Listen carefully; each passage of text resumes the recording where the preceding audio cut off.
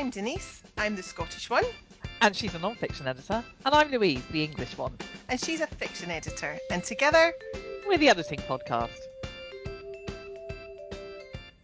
Hello and welcome to the Editing Podcast. Yes, hello. So this week we're going to be talking about writing and editing for the web. But why just have two editors talking about the subject when you can have three? Plus, it didn't feel complicated enough to do recordings with me in England and Denise in Scotland, so we decided to pull in an American too. That's right. Welcome, Erin Brenner. Hi, Erin. Hi, Erin. Hello, ladies. So good to have you here. So, Erin, tell us a little bit about who you are, where you are, and what you do. Oh, well, where I am is in Haverhill, Massachusetts, which is about an hour north of Boston, and no one ever knows where it is, but it's a nice little city. It's east. Sounds It's east. east. East. Yes. Does that help? Does that help everybody? Well, It's it on the helps East me. Coast. It helps me. East Coast. Yeah, that makes me a New Englander, which Lovely. I'm a very strong New Englander. I love where I am. Isn't New England beautiful? It is. It's gorgeous. I'm 20 minutes from the ocean. I'm an hour from the mountains.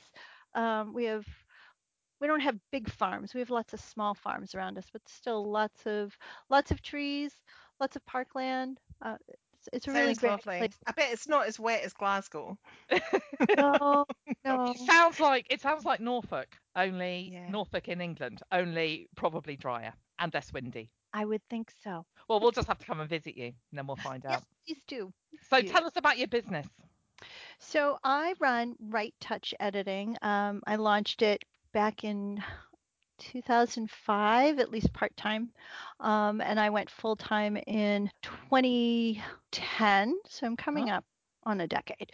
Wow. At this point, I run it as an editorial agency. So I offer writing and editing and corporate communications training, but I use subcontractors as often as I can to try and grow the business and give other editors some work, which I love to do.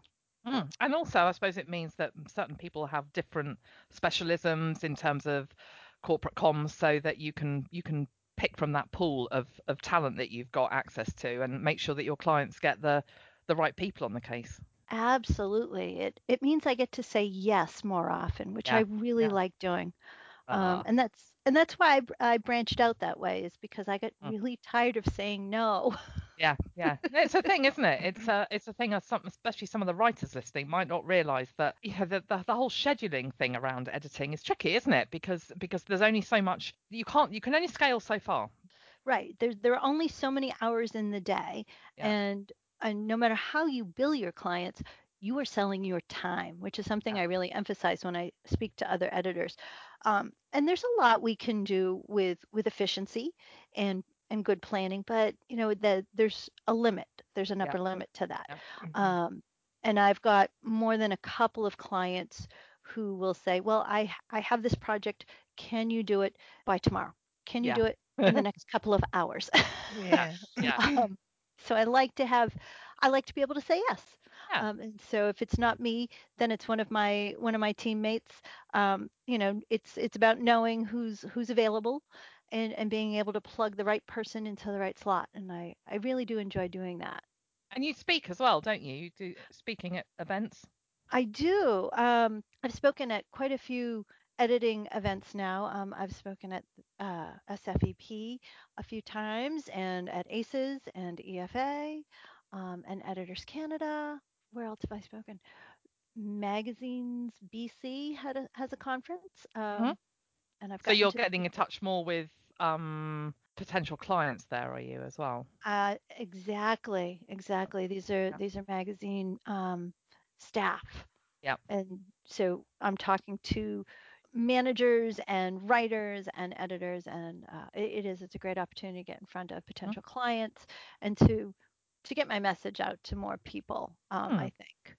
I think Um, that's a really good way. I think that's something that editors should do more of. It's something that I think Louise and I have both done that as well, speaking outside our industry to mhm. areas of specialism that we're interested in to, raise awareness of us and our services. And I think it's something that editors could do an awful lot more of, just to raise awareness of editing itself, apart from, finding ourselves more clients. So I think the more. Particularly because that's a really good point that you've Mhm, both sort of like drawn us into there. mhm. We will talk about web editing for the web in a minute, but Yeah. that is important because a lot Mhm, of clients, especially in different industries, like the kind of clients that you work with, Denise, and the mhm. kind of clients that I specialize in, the kind of clients that Erin specializes in, are not necessarily using the same terminology. When they need help with their writing, they're not necessarily calling it the same thing. And so raising awareness is really important so that people know what they can get from us and how we can help them. Yeah, yeah. It just helps to inform people, doesn't it? Yeah. So shall we actually get back on topic then, ladies? We could do that. Yeah, This is yeah. so fun though. Yeah, it is. I know. Yeah. So this week on the Editing Podcast, we're talking about writing and editing for the web, which is one of your specialisms, Erin, isn't it? It is. Yeah. So could you start off by telling us why working with web content is different from working with writing on the page? Sure. At its base, it's about learning another writing style, so it's not hugely different. I think there's that misconception that web writing doesn't follow rules, that it's the wild west of publishing. Yeah, yeah. um, and I've been involved with web publishing for a while. About 20 years now. And Right. it's really not. Um, the rigor that editors like is out there. So in that sense, it's not different.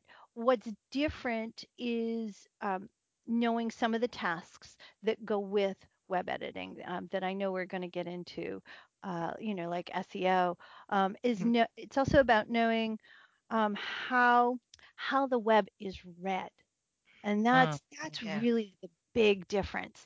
Is we're all really good at reading the printed page, right? We've got the model down, white paper, black ink, right? mm, Mhm. But on the web, um, reading is really difficult. We have this light shining into our eyes. Uh, People don't always follow the best layout. So you might get a dark screen with light text. mhm, I mhm. see that a lot lately, and I don't know Yeah, why. I find it yeah, really hard to read. Mhm. And yeah. so I agree. reading online is really slow, Mm, and it tires our eyes out. And I think that's something editors, when you stop to think about it, is something we know a lot. yeah, We know yeah, very well. Yeah. definitely. Working on screen Mhm. a lot, and also thinking about that, the way sometimes when people are reading web content, they're not always in the best environment so you've not just got the light coming from the screen, but you might have poor lighting behind you or to your side, Hmm. and that can affect the way you engage with it as well. So I guess we need to be editors need to, and clients need to be thinking about that. Right. And, maybe you're reading it on a big monitor, or maybe you're reading it on a little itty bitty mobile screen. Yeah. Um, Mm, Mhm. but there's also so much on the web. When you're looking at a printed piece, that's it, right? yeah. There's nothing else to draw you away from it on the piece. Yeah. But online, everything is the same distance apart, and that's one click. Yeah, yeah. So It's Yeah. just a rabbit hole, isn't it? It Mhm. really is. it is. There's so much to distract us, and we'd much rather go play a game or look at Instagram or Facebook than whatever it was that brought us to the web in the first place. So what we tend to do because of these things is we tend to scan rather than read. So we will look for keywords, which is why keywords are so important, is because we're looking for the right words that tell us this is the right message. And we're spending most of our time on that first screen full of information, that what they call above the fold. Uh, and we're scanning. We're looking at headlines.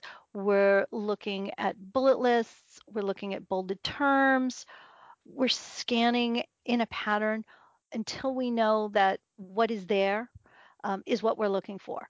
And if through the scan we get enough information, we're not going to bother with the rest of it.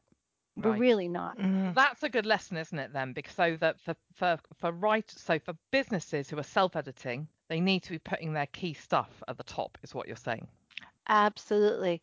Uh, so web writing style looks for the most important information in the top paragraphs, but it's also top loading your paragraph, which means that first line, that first sentence, your most important information should be there. In a sentence, you want to front load your information. The Okay. most important idea is at the front of that sentence. Do you know what I'm We're, going to do? When we get we off this, I'm going to go and check my website. But it's so true, because I find that whenever I edit for web copy or copy that's going to be read on screen, it's often that I'm deleting the first paragraph, or it's Mhm. like throat clearing that people do in the sort of run up to giving their information. You need to get rid of all that, don't you? Because otherwise you've lost your reader before they've even begun. Yeah. Absolutely. It's one of the big points I make when I teach this stuff is that, when we're in school, we're taught to write essays where you have an introduction, you tell people what you're going to tell them, then you Hmm. tell them the thing, and then in your conclusion, you tell them what you told them. And you have to you have to throw out It's so most of true. that Yeah. in web writing. You have to get rid of that throat clearing. You have to Yeah. get rid of that introduction. Yeah. You have to really, it's much more like fiction in that regard, where you open up page one of a novel and you want to be Yeah. right in Straight that in it. world. You want to be engaged right Hmm. away. You want an emotional connection. You want to know more. And web writing has to do the same thing. We have to grab people as soon as possible. And we have to write in a way that means they don't have to read every word to get your message because they're not going to do it.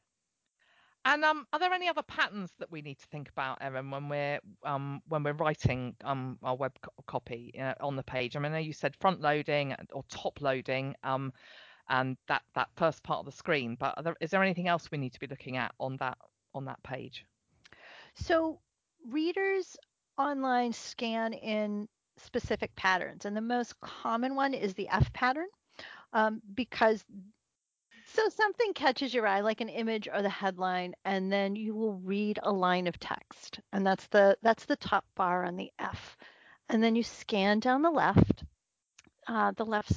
margin, reading the first few words of a sentence or a paragraph, until your eye latches onto another line. And you'll read left to right, maybe not as far as the right margin. Okay. And then you go back to the left margin and you're just scanning down the left so that your eye has made an F pattern. That's useful to know. Yeah. It's quite interesting because I've seen various things over the years about all these different letters, but that to me makes most sense because well, especially if you live in the West and you're reading English, that's the way you're used to moving, left Right, to right. So you're going to Hmm. start there. Um, right, but that exactly. kind of fits in that Yeah. it's almost like you're losing interest by the time you get to the bottom of that F. And what about on mobile? Do people behave differently with that? So on mobiles, people will skip words if they can. I mean, they will not read if at all possible. If an image will tell them what they need to know, then they will skip the words entirely. I think a lot about, because I do this all the time. Mhm. I go to Amazon on my phone to look for something. Oh, that picture is the something I want. I'm not going to read the description. I'm going to press the buy now button. Mm, Um, and Right. and that's it. And that's what people will do because it is so hard to read on that small screen. yeah, So I suppose for businesses, it's getting away from this idea of having big blocks of text that are off-putting, Hmm. and perhaps using infographics and visuals much more to convey their message and their information. Because we all know how off-putting these big blocks of text can be, can't they? and Absolutely. Mm.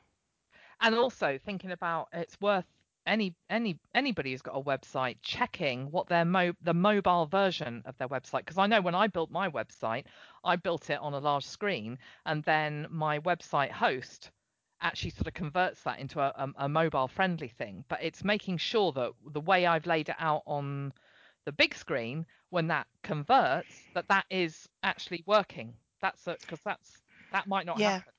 it doesn't Right. always happen automatically, does it? No, it doesn't No, happen nicely. No.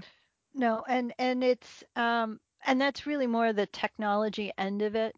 Um, as editors, we're usually just responsible for the words, but Yeah. companies should be ensuring that no matter what device and no matter what platform a user is using, they can get at your website, because Yeah. there's nothing more frustrating than wanting to get information and not being able to Yeah. because of poor web Yeah. design. Yeah. And people Yeah. will go elsewhere. They Yeah. do. And It's they just Yeah. can, it's can't they? Mhm. They can go quickly. And And you that's really it. don't have very long either, do you, to grab their attention before they're off. We make these decisions really quickly, don't we? Mm. Mhm. It's Yeah. just a couple of seconds, and then Yeah. people are gone if they don't get what they need from you. Yeah. So one thing that separates web editing from other kinds of editing, especially editing for print, is you need to be aware of SEO, of search engine optimization. Whether or not you have been tasked with creating some of the SEO elements, such as your metadata and your keywords, you want to know what your client's keywords are. You want to know what their audience is like, so that you can make sure those keywords are in the copy, but they're not overwhelming the copy. Yeah. Hmm. Um, because even though we're writing for people, and we must always, always write for people, we also have to write for the search engines.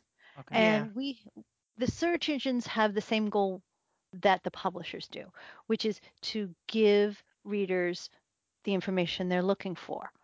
So you have to deal with that kind of middleman, middle computer Mm. Yeah. technology thing Yeah. going on, Hmm. and consider how search engines read your site, and they do come to your site, and they will look through to see, you know, do these keywords seem to really be on your site?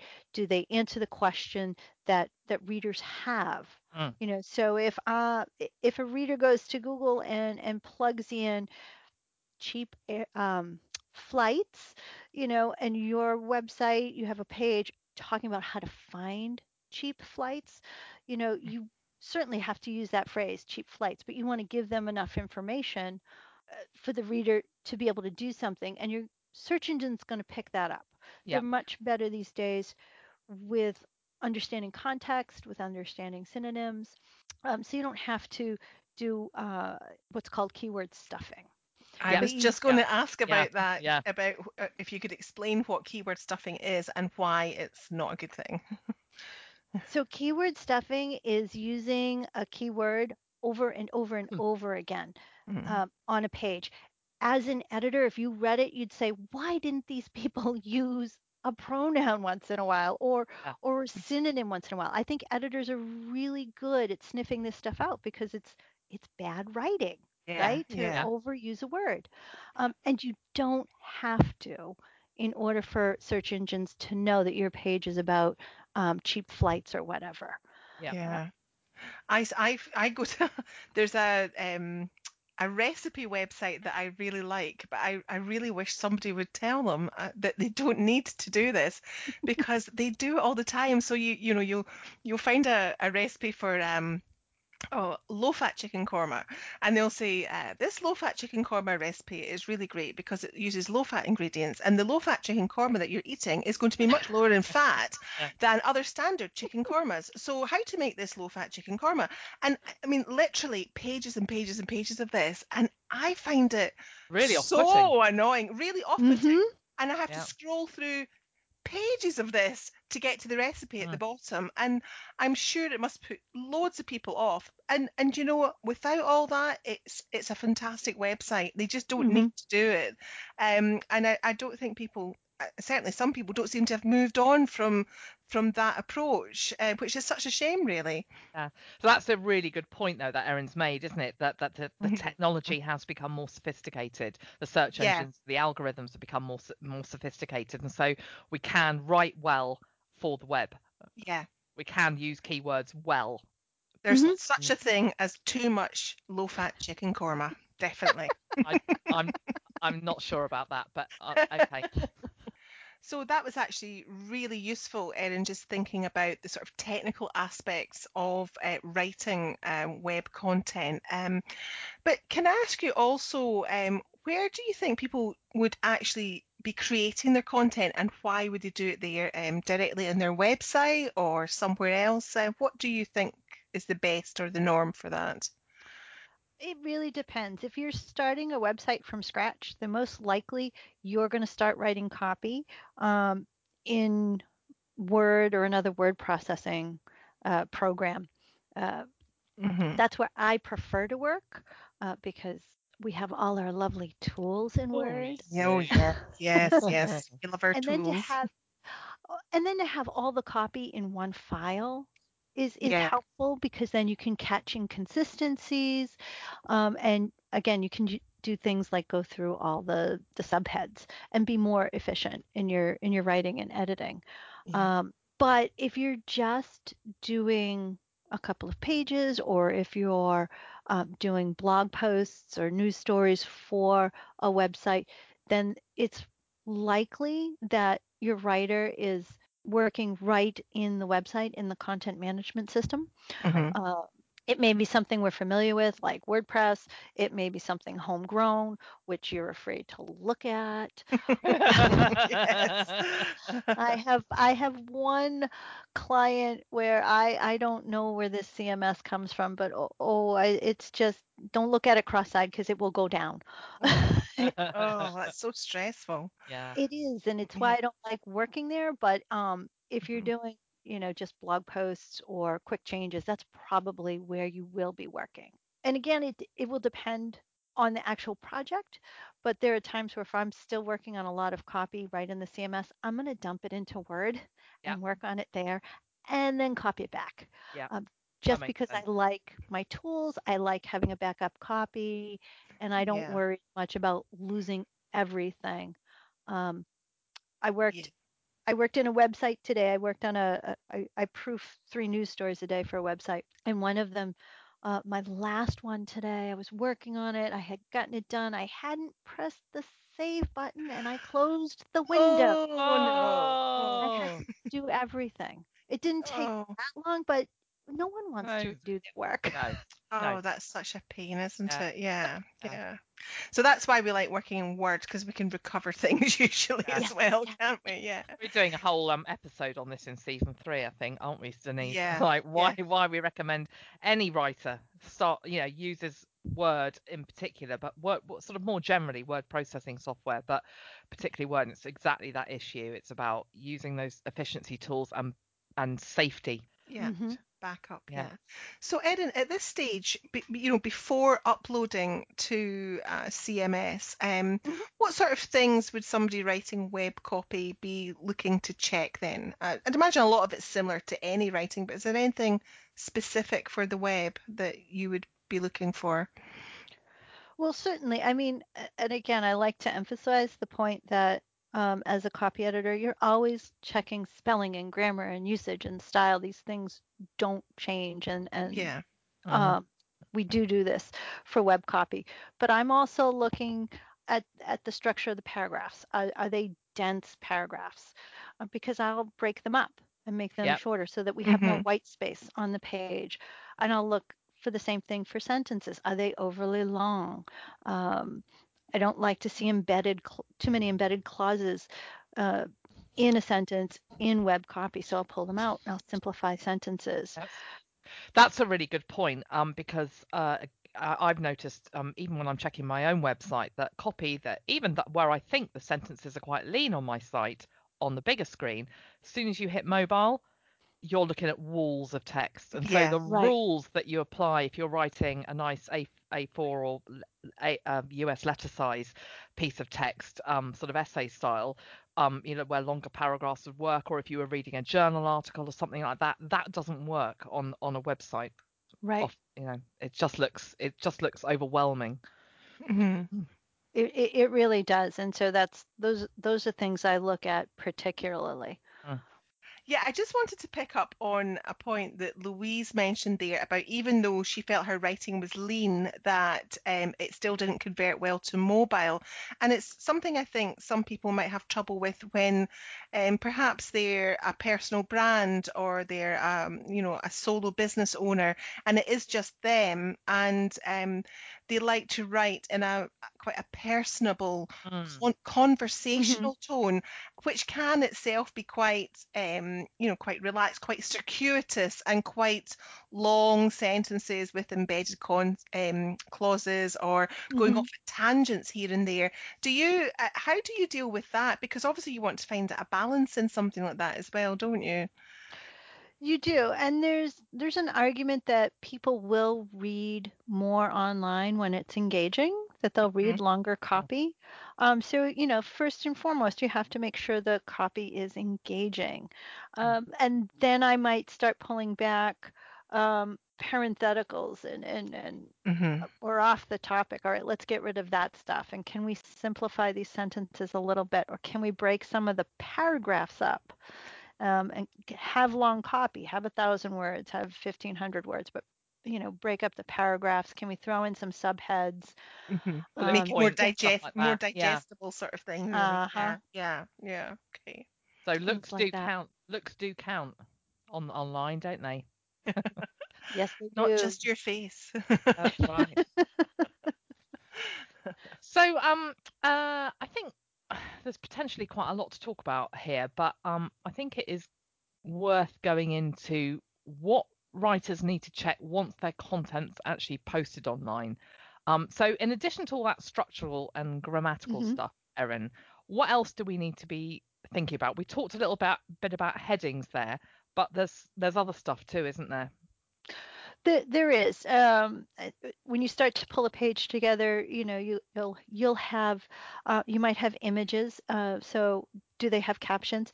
But they should always, whether they have captions or not, they should always have alt text, which is a description of what's in that image that screen readers will read out to, say, a visually impaired person, Hmm. to describe what's in that image.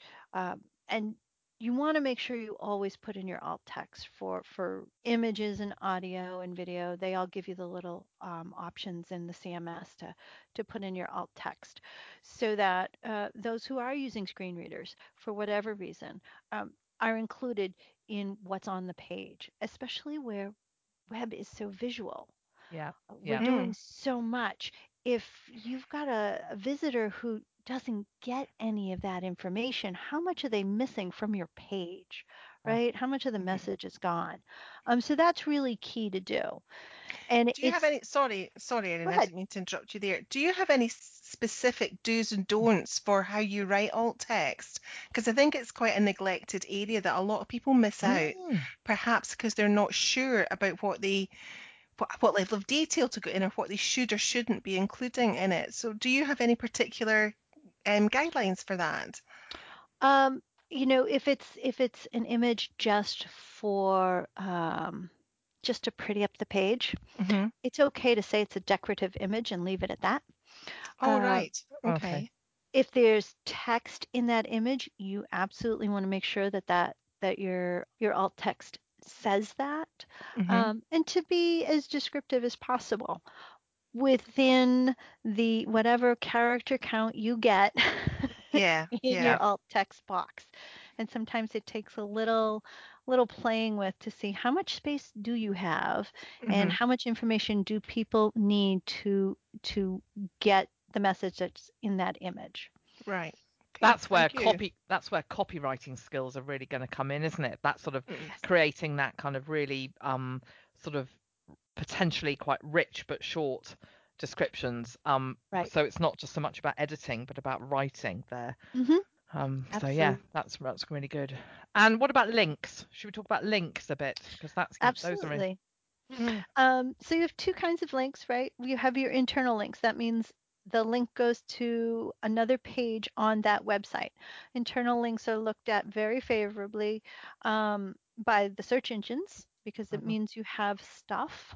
You have more stuff to share with readers, but it's also good for keeping readers on your site, which mm, is often the goal. How long can we keep readers on our site? How much can we get them invested in our site? If you're a blog, you want them to read more than one post. So you know, leading them off to more content on your site is really valuable. Um, Outbound links, external links, these go to other sites. And this is where you want to be careful uh, because you are essentially sharing their reputation. Whoever you link to, it's like hanging out with them in real life, right? Yeah. So Mm. if you're Yeah. quoting the New York Times, it's great to link to the New York Times. Um, that the search engines will see that as a positive. Your readers will see that as a positive. But yeah, you want to think about who are you hanging out with? Who are I've you got a linking to? great story about that, like a really good example Okay. of a negative example of that. A few years back, there was one of the British newspapers was doing a feature on essay writing mills, and talking about the problems of plagiarism, and there was a discussion around foreign language students seeking language assistance, and how what the that kind of blurry line between assisting with grammar and Hmm. spelling and punctuation, and how that might feed into actually helping them sort of colluding in content creation, which is, for someone's doing a degree, that's not acceptable. So what the newspaper did, though, and it wasn't some small little, it was a, I don't know whether I should mention it, but it was the Guardian. There, I've said it. Right. It was the Guardian. Done it now. Guardian, which is a massive, massive newspaper Hmm. in Britain, and they quoted a few editors, and they wouldn't put a link into my website. Do you know whose website they did link to? They linked to one of the essay writing mills. Oh no. Oh, that's awful. Unbelievable. So they were criticizing these essay writing mills for basically helping students to cheat, and then Hmm. actually provided outbound links to these organizations' websites. And I said to Oh the woman God. who was in charge of this, you do realize what you've done there, don't you? And she just she just didn't get it. Is that, there was such and I'm only mentioning this because if that can happen, I'm sure that wouldn't happen now. I mean, it wasn't that long ago, but it was a good few years ago. Hmm. But if that business is, you're absolutely right, Erin. Businesses, when we're linking to external content, when we link to them, we're endorsing them in a sense, Hmm. Mm. because Absolutely. Yeah. we're sending traffic their way. And so if you don't endorse what somebody's saying, you need to really think carefully about Yeah. whether you want to be putting valuable link juice in to send. Yeah, because an SML having a backlink from the Guardian, I mean, that's like gold dust, really, isn't it? I It's know, crazy. It is. Mary. Crazy. They Yeah. might as well have just, like, said, like, we love you. Anyway, so great point, Erin. Thank you for making that. I think it's really, really important that any business or any writer with a website, any editor with a website, you Yeah, need to be thinking about reputational links. Hmm. definitely. Yeah. And what about metadata, Erin? How carefully do you look at metadata? I'm thinking very carefully. But Yes. So your metadata will be the title of the page, it'll be a description of the page, and it may include keywords, may include categories, depends on the CMS. And this website I worked on earlier today, they're hooked into like 2 or 3 different services that help send out their metadata to help Mhm. get readers in. And yeah, you want to make sure that the titles are always accurate. You want accuracy first because you have human readers who are taught not to trust links or websites. Mhm. So you want them to know what they're getting. But you also want it to be interesting enough to get them to actually click through, to Yeah. be not so much clickbait, but to be click worthy. Yeah, If I'm going to click through on something, it's got to be worthwhile. So I Mhm. tend to think of titles as, are they click worthy? Would I spend my time? I really Um, like that. I like that term, click worthy. yeah, yeah, Yeah. Yeah. It's sort of the positive side of clickbait, yeah, isn't it? It's, yeah. right, yeah. because you Really, Mhm. really, do need really people to important. click through. Mhm. Mhm. And your description should, it's like any good teaser, any good news story lead, right? You have to let people know what they're getting, so they have an idea of whether or not this page is going to answer their question, because this is the meta description is what ends up on your search engine result page. You get your title, you get that little description underneath the title. That is your meta description, and it should be engaging, it should be intriguing, but it should be accurate. And I And think you nailed it there, though, as well. You said it should answer the question because ultimately mhm, we are creating content that solves problems, aren't you? I mean, if you right, whether you're selling something on a website or selling a service or providing information, whatever you're or entertaining, whatever you're doing, you're solving a problem for somebody. You're cheering them up because they're miserable, or you're selling them a product that will help them do something better, or whatever, you know. right. We always go online for a reason. Yeah, There are various reasons we go online, but there's always a reason. And so a website's job is to fulfill yeah. that need, that desire. Yeah, yeah. So there's a lot to think about beyond just the actual copy itself, with all Hmm. these additional things. So what about quality control? So a lot of people self-edit their content.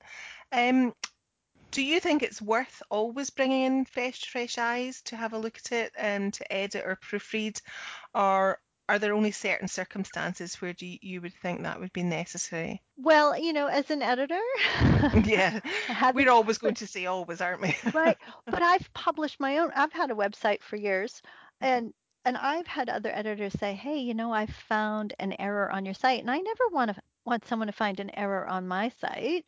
Well, Mm, so to me, if it's worth sharing something, publishing something so anyone can see it, and if you are looking to do this because you're making money or you have a message to get out there, then making it the best it can be is really a good investment. mhm. I think it's always worthwhile. I'm always surprised. I'm still surprised by the number of websites I see that this kind of goes back to something Denise was talking about earlier, but this idea that you go to all that trouble to build your website and then, you do see some business websites that are just so sloppy and you think Hmm. it is really off-putting and that has made me possibly unfairly judge that business negatively. And it's they could have by not investing compared to their overall capital flows, investing a relatively small amount in making sure that their message was really really sharp. And Hmm. it's a real shame because there is evidence out there. I know I've seen studies. I can't quote any off the top of Yeah. my head, but I Mhm. have seen studies showing that how damaging having a poorly rendered website is. It's true. I mean, we're told not to judge a book by its cover, but it's exactly what we do. It's our shortcut to whether or not we can trust somebody or we can Yeah. trust a business.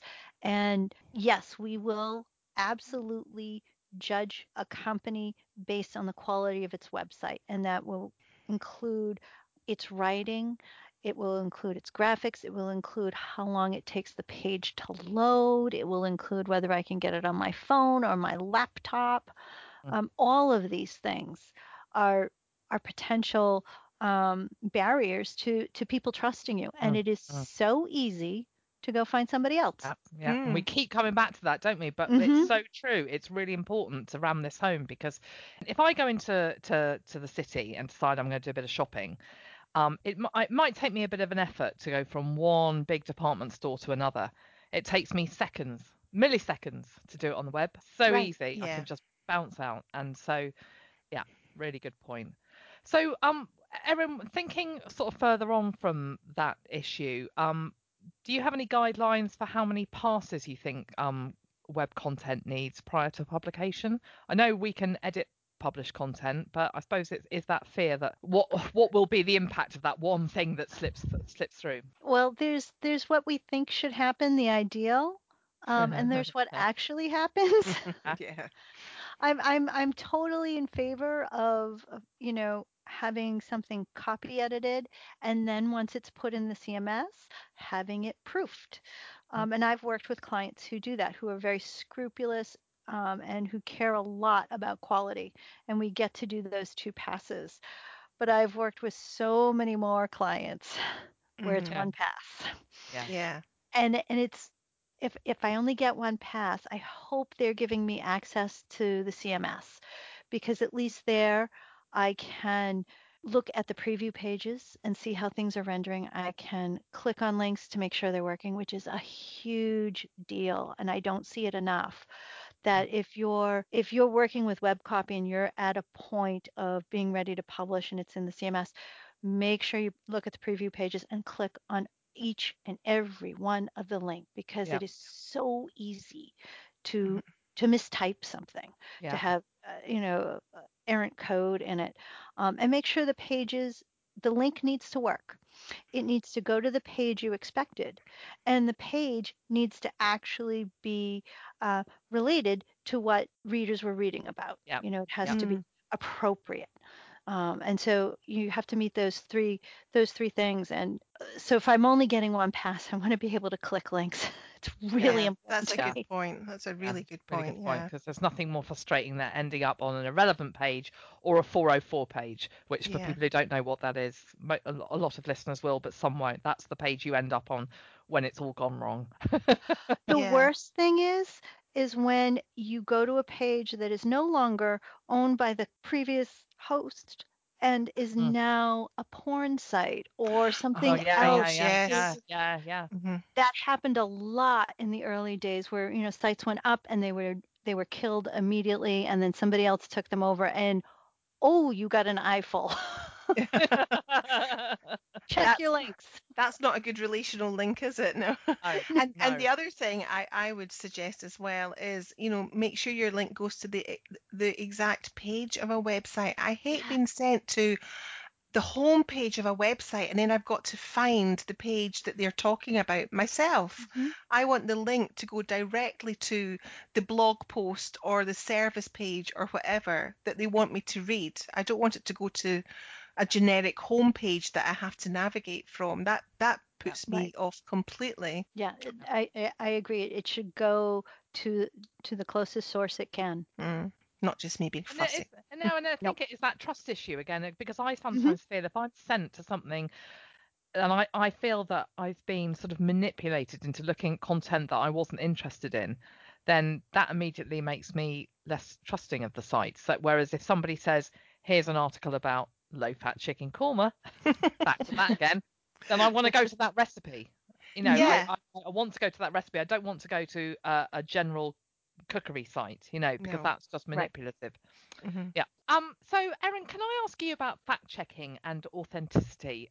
Because one of the things I've noticed about some web content is that inexperienced writers can fall into this trap of making broad brush statements that serve to make themselves or their businesses more credible, but it's just a bunch of platitudes and truisms that sound good but can't possibly be substantiated. And I just wonder what your take was on this in terms of, when we're editing content to I guess I'm talking about that trust issue again. And I've seen the same thing. You always want to put yourself in the best light, of course. If Yeah. you're online to promote yourself, you're going to put things in the best light, but you need to be factual. We've all w- grown up in this era of marketing and sales. It's a constant in our lives, and we have really good BS detectors.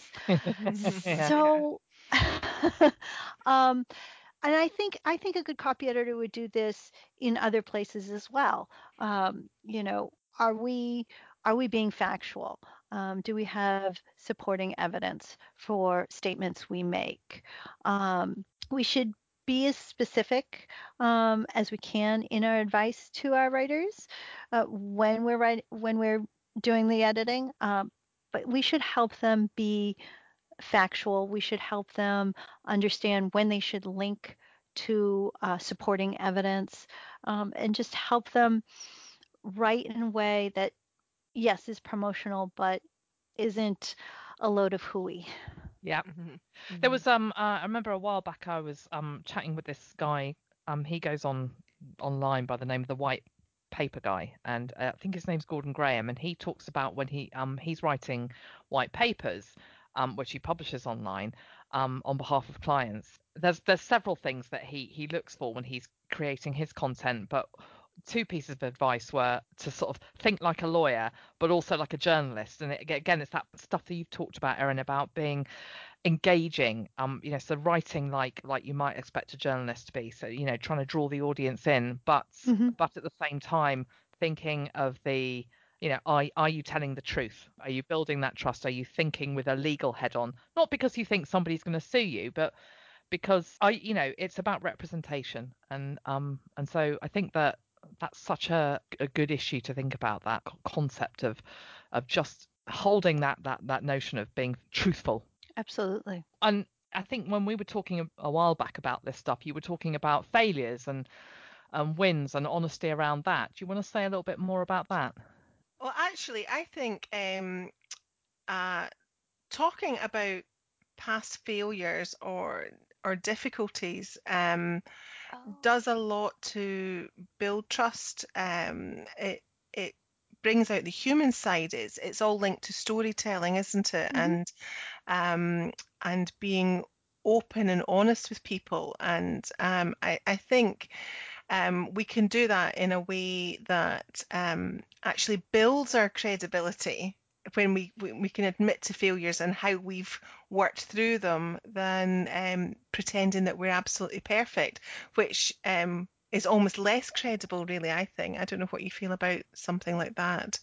Although I must admit, when I see people going on too much about their sort of like, you don't want it to be too woe is me. No, oh, definitely not. Right. No. That's another thing I think that Hmm. I've seen a lot of marketing style sort of approaches to, or marketing business approaches to getting attention with web content is by trying to get the sympathy vote almost. I, The sympathy vote works in nonprofit.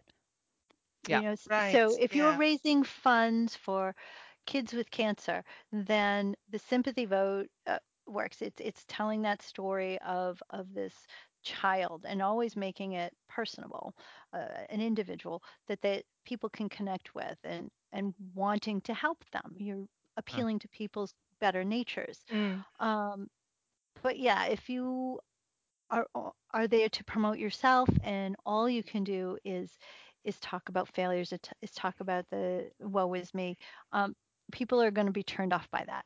They're mm, going to Mhm. see that we just feel uh, our defenses go up. We feel like there might be a scam behind it, or we feel that it's too much. It's uh, too much of an emotional connection. We need some distance from that. So you're looking for a balance. Um, it is good to share some past failures because it shows you as human. mm, It means your readers, your audience can say, okay, I can connect to that. I can relate to that. mm. But you want to show them a way out. Yeah, solutions. Yeah. I made this mistake and but here's how I overcame it, or here's where I am Mm, now, and it won't Yeah. yeah, always be that way. So it could be that way for you too. yeah. Did either of you read Vanessa Plaister's blog post for the SFEP in the last week I haven't about? I haven't read it yet. It's on my to-do list. No. It's terrific, and it's about exactly that. It's about a difficulty that she had with a client, and how she overcame it, basically. And it was a very, very difficult situation. I think we should put a link to it because I think it's really good. And she's very honest in it about her role in it, in perhaps not identifying red flags Hmm. earlier on.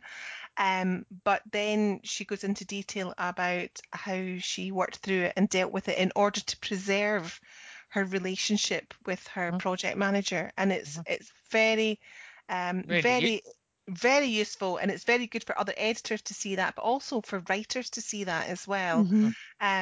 about where the relationship broke down a little bit, and how they moved through that. So I think that was where that sort of honesty really would have really worked. really worked, yeah, in Hmm. Mm, recognizing her, how professional she was in dealing with it, actually. mm, Yeah. mm. Oh, that sounds terrific. Mm.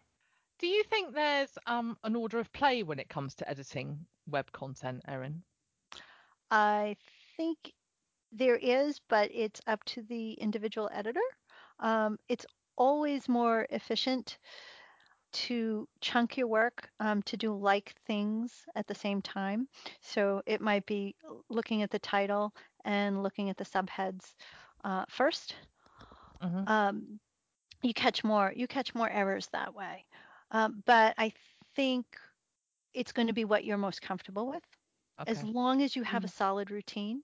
And it could change from project to project. So I keep coming back to the client I worked for earlier today, but they have a very fussy CMS, and so I have a very specific order for reviewing the Okay. article and the Hmm. SEO Yeah. so that I don't forget anything.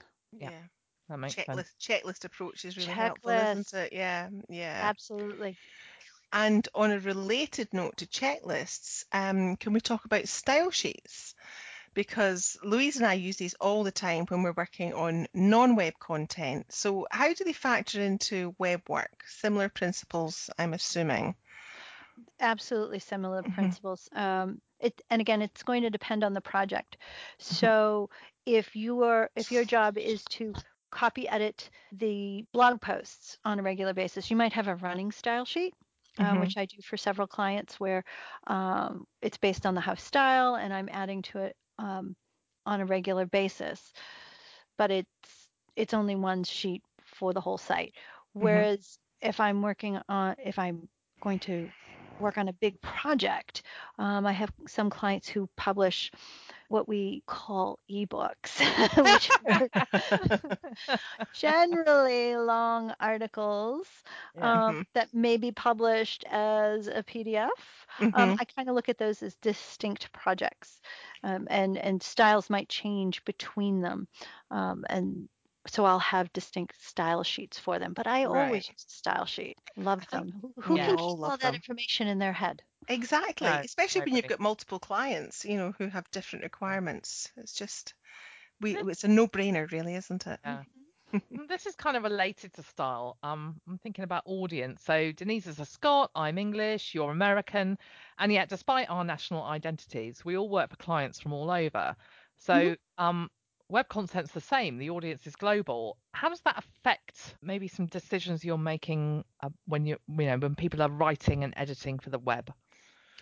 Well, it's going to depend on the website. You mentioned The Guardian earlier, that uses British English. You Mm, go to the New York Times, it uses American English. mm, So we're going to have different style sheets for those two sites. So it's really important to talk to your clients about their specific audience. While it's going to be accessible by everybody in the world, who are they aiming it at? In general, you're probably not always aiming it at every English speaker. You might be no. aiming it at North Americans, or people over in the UK or over in Australia, and you're gonna bring in style for those regional Englishes. Mm. I mean, people are pretty good at I always think, I mean, I grew up on a diet of American TV. I think I'm pretty good at translating anything that's not Hmm. immediately obvious, or at least, learning through context what things might Hmm. be. So actually, although there are some things that I might come unstuck with, I don't know, soccer and football, I don't Hmm. have a problem with. I know if I hear an American talking about football, I think they're not talking about what I mean by football, but you know, Mm. there are. It really does come down to knowing your audience, which a web publisher can get at with their web analytics. Who is reading their site? Where are they coming from? And then addressing their needs. Do you have when Laura Poole and I ran copy editing, we had editors from all over the world reading our site, but it was really primarily North American. Yeah. Um, uh, Hmm. right, editors coming to the site, and so we used American English, and only if an idiom or a reference would really be opaque Yeah. to those outside of North America, would we work to smooth it out, or to make it more universal. But Yeah. if you've got an audience that's really mixed, yeah, you're going to want to use a more global English. You're going to want to really think about your idioms, really think about your cultural references, and you're going to want to keep that style guide tight. You're going to want to Mm, follow it closely. You're going to want to um, really make some careful decisions about not just spelling, but grammar and usage, which can be really different between the different Englishes, Yeah. surprisingly so. But it does still come back to audience. It's really knowing who your audience is. And if most of your traffic is coming from one geographic area, then those are your main readers. Those are the ones you're probably going to build your style around. Yeah. Hmm. And just thinking too about things like, when you mention place names, for example, like if there's Mm-hmm. overlapping city names, that's important to be clear about those, isn't it? Like, do you mean which Boston do you mean? The one in Lincoln or the one near where you live? Well, nearish. Right. Hmm. And I think you really have to do that no matter who your audience Yeah. is. Yeah. I think you have to really be clear about that. Um, Personally, I tend to lean on AP Stylebook because they have their Dateline entry. It's which cities in the US and globally need a state or our country after them. Yeah. Um, I'll, and I'll put a link to that in the show notes actually, Erin, the AP style, so that people can, if mhm, people want to mimic you, they can lean on that too. Hmm. absolutely, it's a very discrete list. If the city is on that list, it doesn't need a country or a state, and they don't update it very often. So they're usually spot on with that, Good. and I like to follow that. Yeah, that's really Hmm. useful. Thank you. Great. That's it's been really, really useful advice here. Really useful. Yeah. Thank Uh-huh. you. So, yeah. So, Erin, where can people get in touch with you if they want your advice or help with their web editing or any other type of editing? They can find me on my website. It's righttouchediting.com. That's RIGHT. Hmm. Or you can find me on LinkedIn or Facebook or Twitter. uh, I'm pretty much all over the place. And if you search for Erin Brenner, I inevitably come up. I've done a That's good great. job with Thanks. my social media. Certainly Excellent. have. That's what we like to hear. Yeah. So let's turn to editing bites. So this is the regular part of the show where Denise and I offer a recommended tool or resource. So Denise, do you want to start? What have you got everyone this week? So my bite this week is a book called They Ask, You Answer by Marcus Sheridan. And I think it's a must-have read for anyone who wants to write honest, transparent content on their website in order to create trust and build a great relationship with prospective clients. And I've been lucky enough to attend several workshops run by Marcus, and he is an incredible teacher, and the book is chock full of really useful advice for you. Brilliant. I've heard you talk several times about him, so and the workshops you've done, so that's cracking. So I love a checklist. So my editing bite is gonna be Erin's free website style checklist. It's a thoroughly useful one-page PDF that you can use to remind you of all the things you need to check before you publish your written web content. So that's all for this week. Thank you, first of all, so much to Erin for spending Thank some you, time Erin. with us. Yeah, Thanks thank Well, for you. coming on with us. thank you for And having me. it's been our pleasure. And thank you so much to our listeners for tuning in again to the Editing Podcast. You can rate, review, and subscribe to us via your podcatcher. And please tell your writer, editor, and business friends, basically anyone who writes. You can get in touch with us via the Editing Podcast Facebook page. Drop us your questions in there too, and we promise we'll get back to you. And don't forget all the links we've mentioned, including Erin's website, in the show notes. Thanks for listening. Bye bye. Bye!